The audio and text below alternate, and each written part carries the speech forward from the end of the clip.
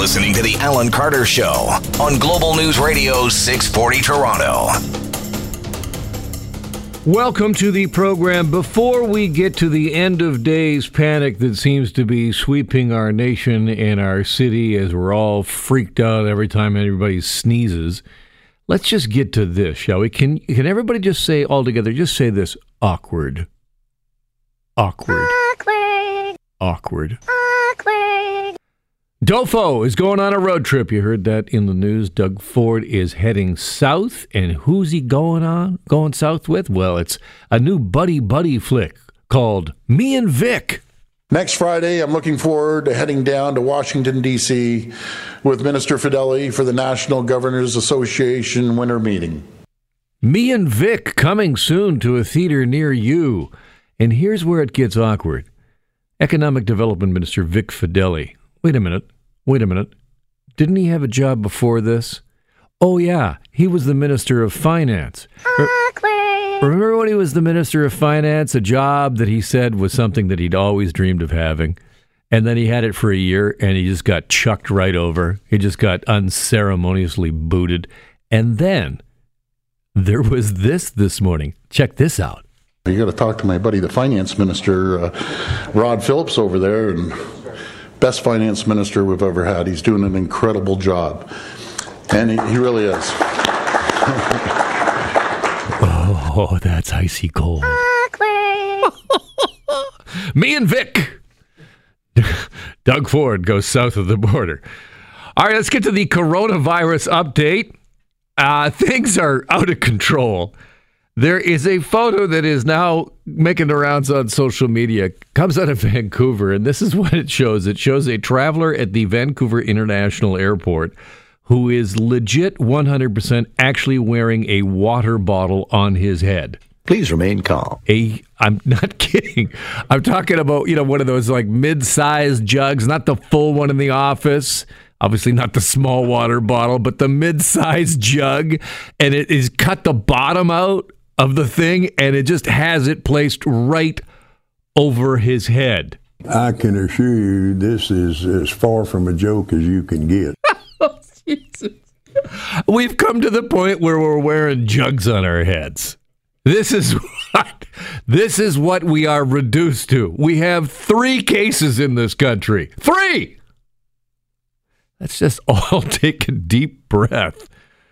My goodness. Here is the update in terms of the numbers in Ontario. This update just a couple of hours ago by the Medical Officer of Health held at Queen's Park. Here are the numbers. 67 tests have been performed by the Ontario Public Health Lab. 2 of them, as you know, have been positive. One of those people is in hospital. The other is self-quarantined.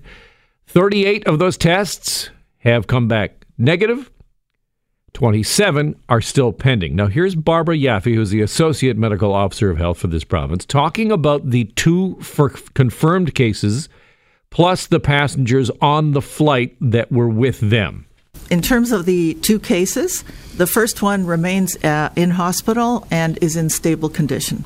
The second one remains at home in self-isolation and is feeling well. As well, Public Health has been in contact with all the passengers within 2 to 3 meters of the cases on the plane and informed them that they should be looking for signs and symptoms, and they're being contacted daily for the 14-day period. Now, that seems reasonable. All of that seems very, calming.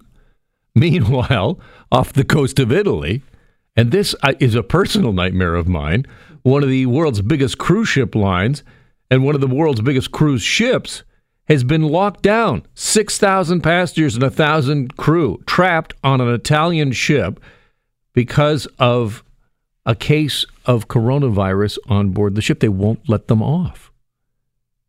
Now that's enough to want to put a bucket on your head is what that is. Put a bottle right on your head. And when we talk about putting a bottle on your head, I mean, obviously that is ridiculous. But what about the masks? When you see the masks around town, what goes through your mind when you see them? Do you think to yourself, well, there's a person wearing a mask, I should probably avoid that person? Or do you have any reaction at all? Here is the medical officer of health, Dr. David Williams, with a strong comment on what you feel when you see someone wearing a mask walking around the city. Just because you see that doesn't mean anything, because having been around Toronto for years, I've seen that behavior every winter for years. It's not new. And so I would be very strongly discouraging any commentary on that, and people should be asked to do something different just because someone has the wrong impression due to some visual issue, and they need to understand better what it is and not jump to those conclusions. Like, for example, I was at the TNT the other day. Went into the TNT, which is down here at Cherry Street, which is closing at the end of the week, and I'm devastated about it. That's where I get my lunch. And there's a lot of people wearing masks. And you think to yourself, well, now, should I have, immediately you think, well, wait a second. And then you remember, you know what? I come in here all the time. There are people wearing masks in here all the time. It's no different. So maybe I just calm down. Just chill out a little. Let's talk about the Canadians who are trying to get out of Wuhan, China now, and the government saying, yeah, we'll get a plane. We're working on it. Every other country's got planes in. People are already out. People have been quarantined. The Americans, the Japanese, the Australians. Meanwhile, Canada's like, well, can we borrow a plane from someone? Who's got a Cessna? Anybody got a Piper? Here's more on the 200 U.S. citizens who have now touched down in California following an overnight flight organized by the U.S. State Department to evacuate American citizens from Wuhan, China. We were told that, we were going to have free room and board, free food. There is medical care on site, both mental health care and also medical. Sounds like a nice vacation, actually. I could take a little of that. That is one of the American citizens, obviously very concerning for them as they are now held in quarantine. And there are discussions when we do get our Canadian citizens out, finally, what will happen with them? I mean, consider that there's 6,000 people on a cruise ship that can't get off.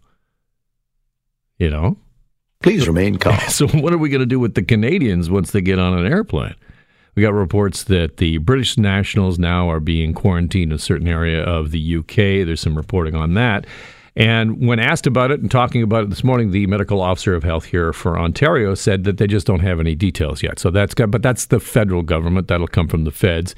Likely expect a update on that later on today as we get more details on exactly what's going to happen to get our Canadian citizens out of Wuhan and then what to do with them once they get on board. Keep in mind that China has locked down that city. Public transportation's not working. There's no flights going in and out. How are you going to get an airplane in there, get your citizens on it, get it out, and it's still quarantine? And it still maintains a quarantine. And then here in Canada, then you got to wait for a bunch of days until any signs have passed. So it's a logistical nightmare, and obviously a nightmare for those Canadians who are there in Wuhan, who are really the only people, I think, that should be wearing giant water bottles on their head. If there's anybody, and they're not, but if anybody has a reason to do that.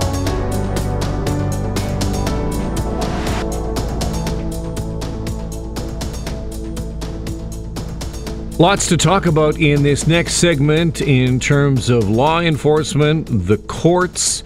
Let's begin, however, in Brampton. Global News has now learned that multiple arrests have been made in relation to the murder of 23-year-old Jason Ramkishan, who was shot on November 23rd, 2018. He worked as a security guard. Police found his car in the northbound ditch of Highway 410 near Courtney Park Drive in Mississauga.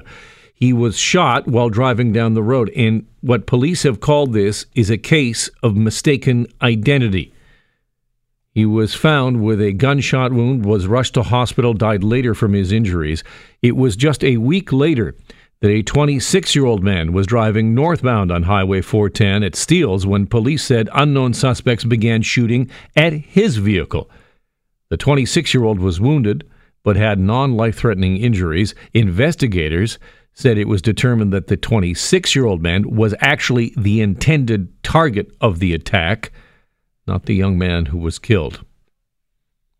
That is developing news coming in from Peel Region. We'll have more on that on Global News Radio throughout the course of the day. Meanwhile, in court today, Kaylin Schleiter, who is charged with first-degree murder in the November 2017 death of Tess Ritchie. That case begins today. 22-year-old Tess Ritchie was reported missing November 25th after a night out with a friend. She was found dead days later, not by police, but by her own mother, who had traveled to Toronto from North Bay to try and help with the search. Her body was found in a stairwell at the back of an alley just meters from the address where she had last been seen alive. Police have said that they believe Schleiter and Ritchie did not actually know each other before the night of her death, but they've released few details. We're getting more now from court as the opening statements are now complete, and the first witness is now on the stand, a police officer. But I can tell you from inside the court, I'm reading some of the Twitter feeds, and this is the Twitter feed of the Toronto courts reporter for the Toronto Star, Alicia Sanmati Hasham, who reports that the Crown is now going to begin the opening overview of the evidence.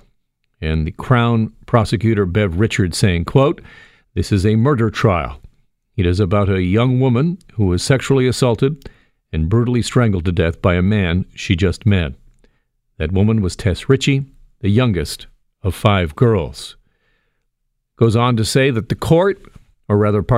Crown reported that part of the evidence to be presented in this trial was that while he was in custody, 2 undercover officers were put in a cell with Kaylin Schleiter, and he spoke to them almost non-stop from the time they entered the cell.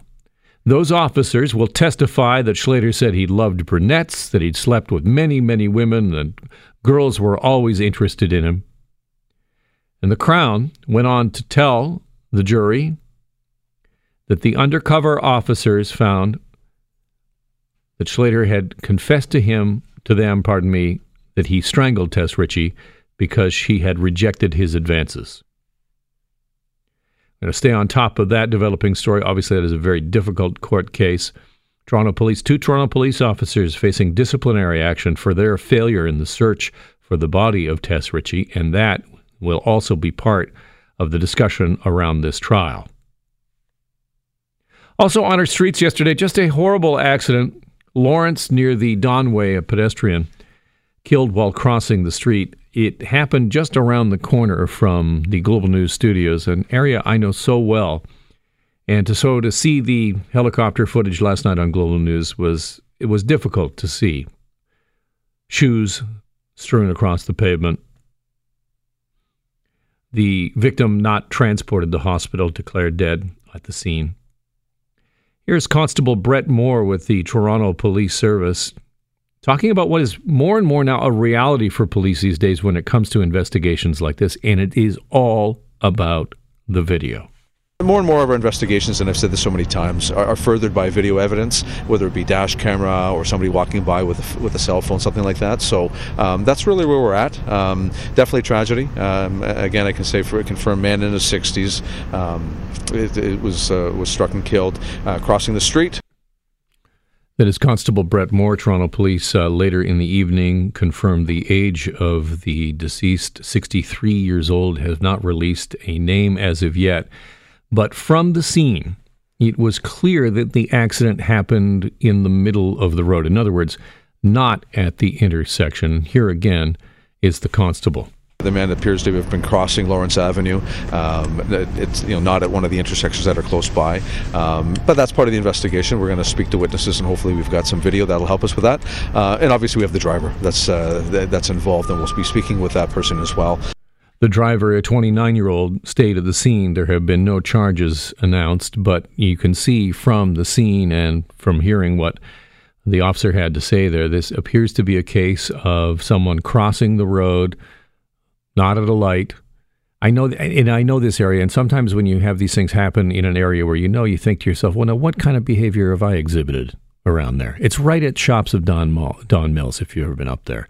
And there's an LCBO right there in the corner. And if you ever try to park around there, it's awful. You can't get a parking spot in the shops. So often, what I used to do is I'd park at a parking lot across the street and then zip across the road. On a Friday night, you want to go get a bottle of wine on the way home. And you just jaywalk. I've done this. And recently, I thought to myself, because we have talked so much about pedestrian safety, about safety on the roads, I thought, I'm not doing that anymore. It's just too dangerous, and it doesn't make any sense. And so for all the talk we have about drivers taking responsibility, and obviously in this case, this is a tragic case, and we don't know exactly what happened, and the details are not in, so I don't want to draw any conclusions, but I do want to say this, because I've said it strongly on this program before, that drivers need to slow down. You need to pay more attention. You need to be slower. You need to really keep your head on a swivel. Pedestrians out there, take the extra time and go to the corner. I want to talk about a hashtag that is trending. In just a moment, you may have seen it, hashtag #GirlDad. But before we get there, I want to tell you that Vanessa Bryant has now made her first public statement since the helicopter crash that killed Kobe Bryant and one of their daughters, plus 7 others. In a post on Instagram, Vanessa Bryant said that she is completely devastated by the loss of her husband and their wonderful daughter. Bryant also announced the formation of a fund to help support the other families that have lost loved ones in the crash. Also, the Los Angeles Lakers have now issued their first statement saying that their love and light will remain in their hearts forever. I want to play this for you because it has sparked a real conversation in social media. Here is Sports Center anchor Elle Duncan with her story about meeting Kobe that has now kicked off a hashtag. 4 girls, are you joking? Like, what would you think? How would you feel? And without hesitation, he said, I would have 5 more girls if I could. I'm a girl dad. When it came to sports, he said that his oldest daughter was an accomplished volleyball player and that the youngest was a toddler, so TBD. But that middle one, he said, that middle one was a monster. She's a beast. She's better than I was at her age. She's got it. That middle one, of course, was Gigi. That is Elle Duncan relating a story of meeting Kobe Bryant, who had 4 daughters. And Kobe Bryant often talked about Gigi, and at one point he was on, I can't remember which of the late night programs he was on, and they were talking about the fact that he related this story that constantly fans would come up to him and say to him, hey, you need to have a son. You need to have a boy to carry on the legacy, somebody to play basketball, carry on your legacy. And his daughter would just look right up at them and say, I got this. Don't worry. And, Kobe related it with such joy. And this talk about being hashtag girl dad now has made the rounds. And you see all kinds of people now posting shots of, dads posting shots with their daughters, talking about how proud their girls are. They are of their girls. And as a father of a 14-year-old, I absolutely relate. When she was younger, I would say at all times and any time, girls can do anything. Say it again and again and again. You can be anything. You can do anything. Still believe it. So mark me down as a hashtag girl dad today.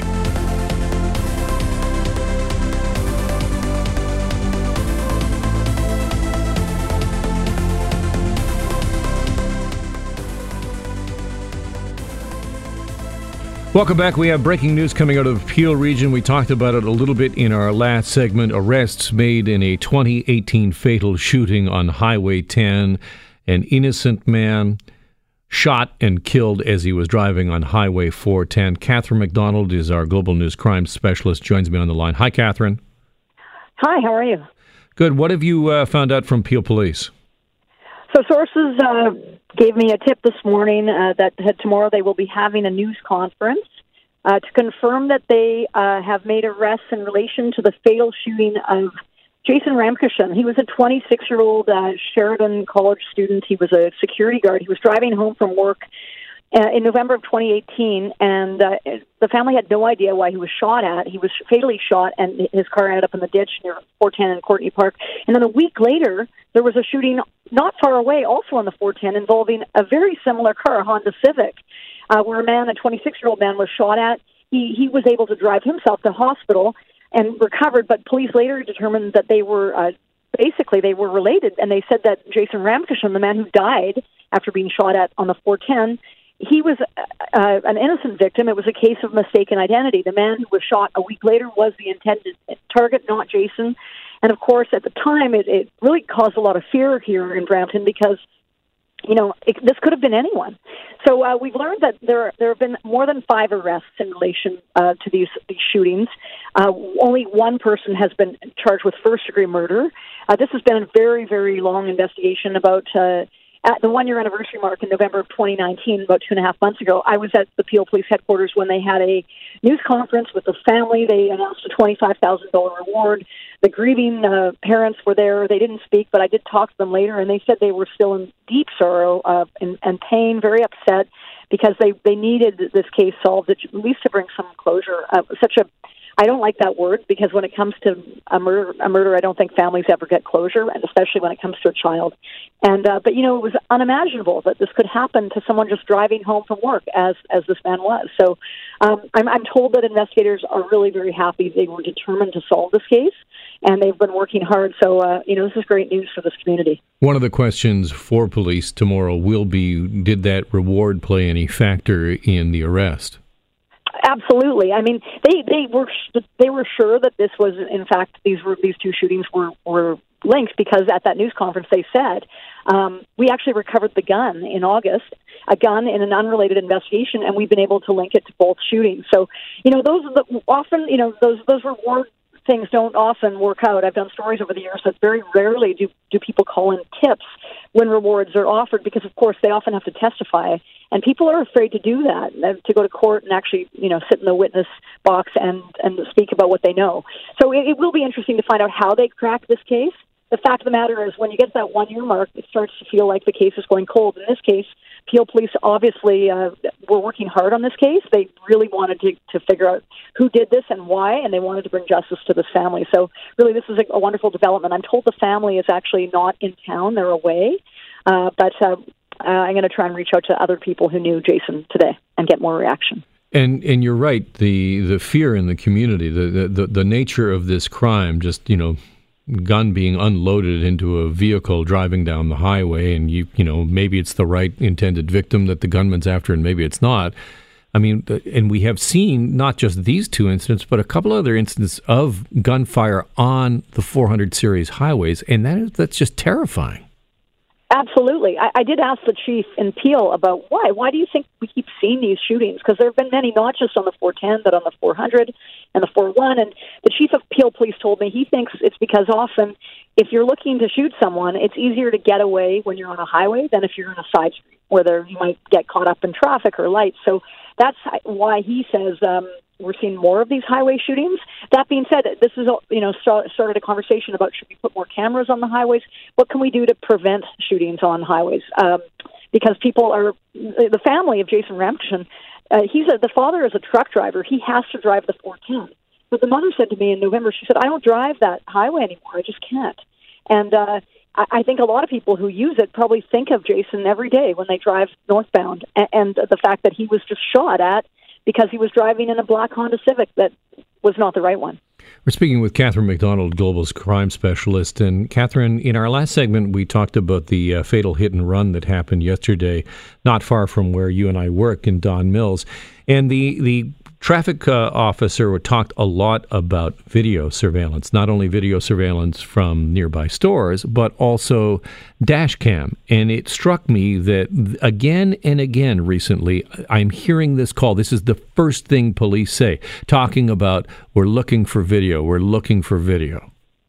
Well, I can tell you I've been in court recently for a number of cases where there were bail hearings, and that video, dash cam video, it can really make a case.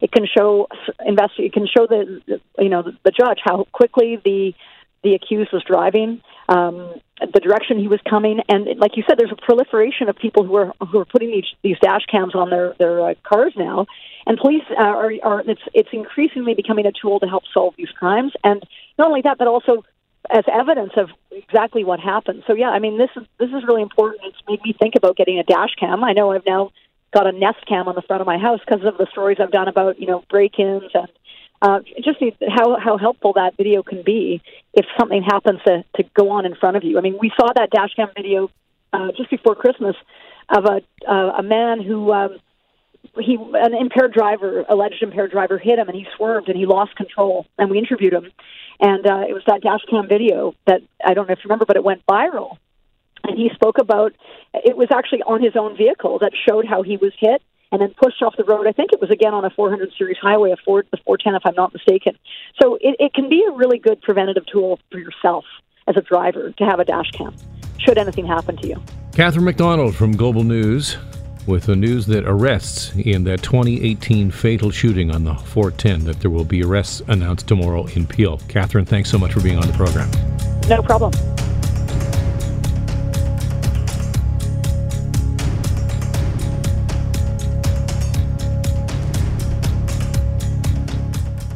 Just some breaking news coming in from Washington right now, actually from south of the border, where the CDC, this is from Jackson Prosko, our Washington bureau chief, has just tweeted that the CDC has announced the first instance of person-to-person transmission of coronavirus in the United States.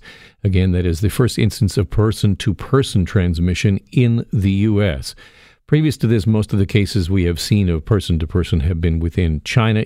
We don't know at this point whether or not these are people that had both traveled or one had traveled here or what had happened. But anyway, that is out now, and the risk to the public remains low, according to the Center for Disease Control south of the border.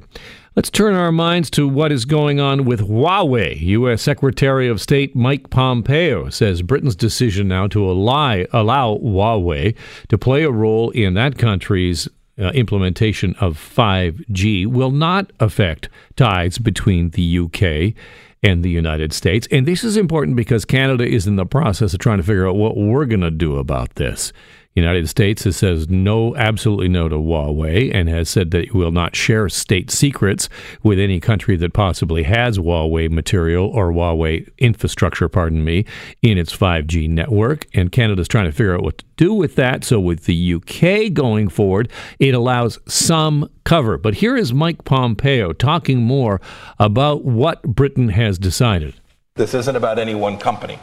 This is about a model that the Chinese Communist Party has, where they place requirements on these businesses that say, thou shalt do. And there's not only a legal requirement, but there's deep financial investment. You have senior leaders in these companies that are tied to the Chinese Communist Party. We think that it's not about a technical back door. They have the front door. That is Mike Pompeo, U.S. Secretary of State, saying it's not about Huawei in particular. It is about the Chinese government and its ability to demand information from Chinese companies. So when you hear assertions from Huawei, as you hear from Huawei Canada every once in a while, that we would never spy on Canadians ever, well, the Chinese government can demand information from Chinese companies, and that is an ongoing concern. Canada still has not yet made a ruling or decided what it will do. Meanwhile, the federal government now has a new panel's report to weigh over when it thinks about Netflix and other giant streaming services. The CRTC would gain major oversight over foreign streaming services if the government were to adopt this expert panel's recommendations. This report says the CRTC should be responsible for a new registration process for media content on the internet. The Trudeau government asked that panel to consider a vast array of issues, from the role of foreign streaming service to mobile phones and internet services and the future of the CBC. Now, the report calls, and this is something that has come out before, but the report calls for the application of the GST/HST to foreign online services. Currently, Netflix pays provincial tax only in Saskatchewan and Quebec. So should Netflix and other streaming services have to remit the GST? And should they also have to pay into a Canadian content fund, much the way that Chorus, which is the parent company of this radio station, also owns Global News and Global Television, we have to pay into a Canadian content fund. So should Netflix and should Disney and all the rest have to do the same thing? Well, then, wait a second. If we're going to do that, what's that mean to you, the consumer, if we're going to impose those things on those streaming services? Is that going to end up with you having to pay more? Is it going to cost you more in the end? Well, here's Janet Yale, who led the review, with the review panel's perspective on that. So we do not think that this is something that would be passed on to consumers or result in higher prices. I'm not sure if I agree. I think that there is plenty of evidence that would suggest that if you increase any kind of cost, even administrative, for those streaming services, they are going to pass that cost on to you. Also, the panel said that the CBC should be forced to give up commercials. No more commercials for the CBC. And the panel says that that's because they want to make things more even, more fair for private broadcasters. But as a private broadcaster, I have a question. As a radio broadcaster, I already compete against a commercial-free entity which is partially funded by my money. You're going to tell me that as a television broadcaster, which is something else I do, I am also going to have to compete against a commercial-free entity? And if you take commercials away from CBC television, are they just going to have to forego that revenue? Or will the government up the amount of money it is paying or giving to the CBC to be able to maintain its current level of broadcasting? And once again, my dollars competing against my job. Anya Caradeglia is an editor with The Wire Report and knows this stuff far better than I do and watched this press conference yesterday and joins me on the line. Hi, Anya. Hi, Alan. Did I get that right about the CBC? I mean, yes, the panel is calling for CBC to go completely ad-free within the next 5 years. So, but do they say anything about where the money is going to come from to replace that revenue? Yes and no.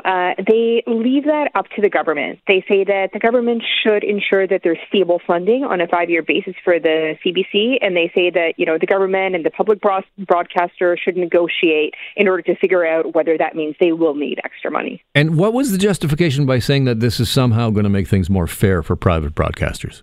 Well, that's actually an argument we have heard from private broadcasters, from some news organizations as well, actually, that, they're already having to face so much new competition from the likes of Google and Facebook, who have, a huge chunk of the advertising market right now, that especially now it's not fair for the public broadcaster to also be competing for those ad dollars. That's the gist of their arguments.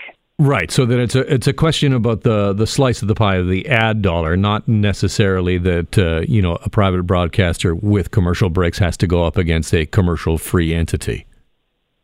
Exactly. Yeah, it's really the arguments that I've heard have really been mostly about that slice is shrinking, and it's not fair for the CBC to be taking a big chunk of that small slice. All right, get me up to date on this whole Netflix tax, because the Liberal government has indicated that it wants to move forward with this. Is the panel's recommendations in line with what we've heard from the federal government? Yes, it is.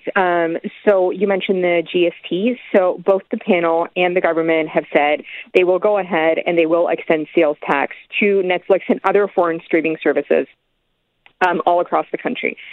So currently, domestic streaming services or services that have a physical presence here, so for example, Crave TV from Bell, they already have to charge sales tax. This new rule would just extend that to foreign streaming services as well. Now, you heard me play that clip from the press conference where Janet Yale said that she does not think that this would lead to higher prices from the streaming services. What's the justification for that logic? So in that, I think she wouldn't have been referring to the tax. She would have been referring to the price of the service outside of the tax. And that's because I think that the question that would have been asked would have been in the context of some of the other promises that both the government and the panel have made. So those are promises to just setting aside the sales tax issue. On top of that, the idea is to introduce new rules and requirements for streaming services, digital platforms, so anybody from Netflix to YouTube, that they would have to pay into Canadian content in the same way that traditional, TV providers do, and that they would have to spend a certain amount on Canadian content. Was there any reaction from the streaming services to that? I mean, not really. I think it has been very clear that this is coming for a little while. So I don't think it came as a surprise to any of them. Right. So when I talk about, the additional cost, there is an additional cost in terms of the tax will be more. It's the question, what they're saying is that, the implementation of all these rules should not drive up the costs. Exactly. I mean, that is what Janet Yale said yesterday. I was here at a press conference with the Heritage Minister earlier today, and he was asked that same question. He was a little bit, he wasn't quite as certain about it, and more indicated that he couldn't exactly say yes or no, that he doesn't think that it will, but you could, I got the impression that that's not a promise that he would be able to make. And I think that is true because there's still so much that we don't know. We don't know how big these contributions would be. We don't know exactly, to which revenues they would apply to, and we have no idea how the companies are going to react and whether they're going to react by increasing their prices overall. So that is still detail that has yet to be determined. That it's really difficult to predict at this point. Anya, thank you so much for being on the program today. Thank you so much. So interesting as we take a look at that, and it has such a big impact. I mean, think about if you're a consumer of local news. And that local news is being hollowed out. It's incredibly difficult now. You see what's happening to newspapers, day after day. Journalists are, being laid off. It's tough out there in terms of being able to make the system work. And yet we have Netflix and we have these foreign entities here in this country who are taking our money, gladly taking our money, but in many cases not paying any tax and also not paying into a fund that everybody else, all the rest of the broadcasters, as you heard Anya say there, if you have Crave, you're paying tax. If you have Netflix in this province, you're not. How's that fair? Thank you so much for spending some of your time with us this hour. Back again tomorrow at noon. Have yourself a great afternoon.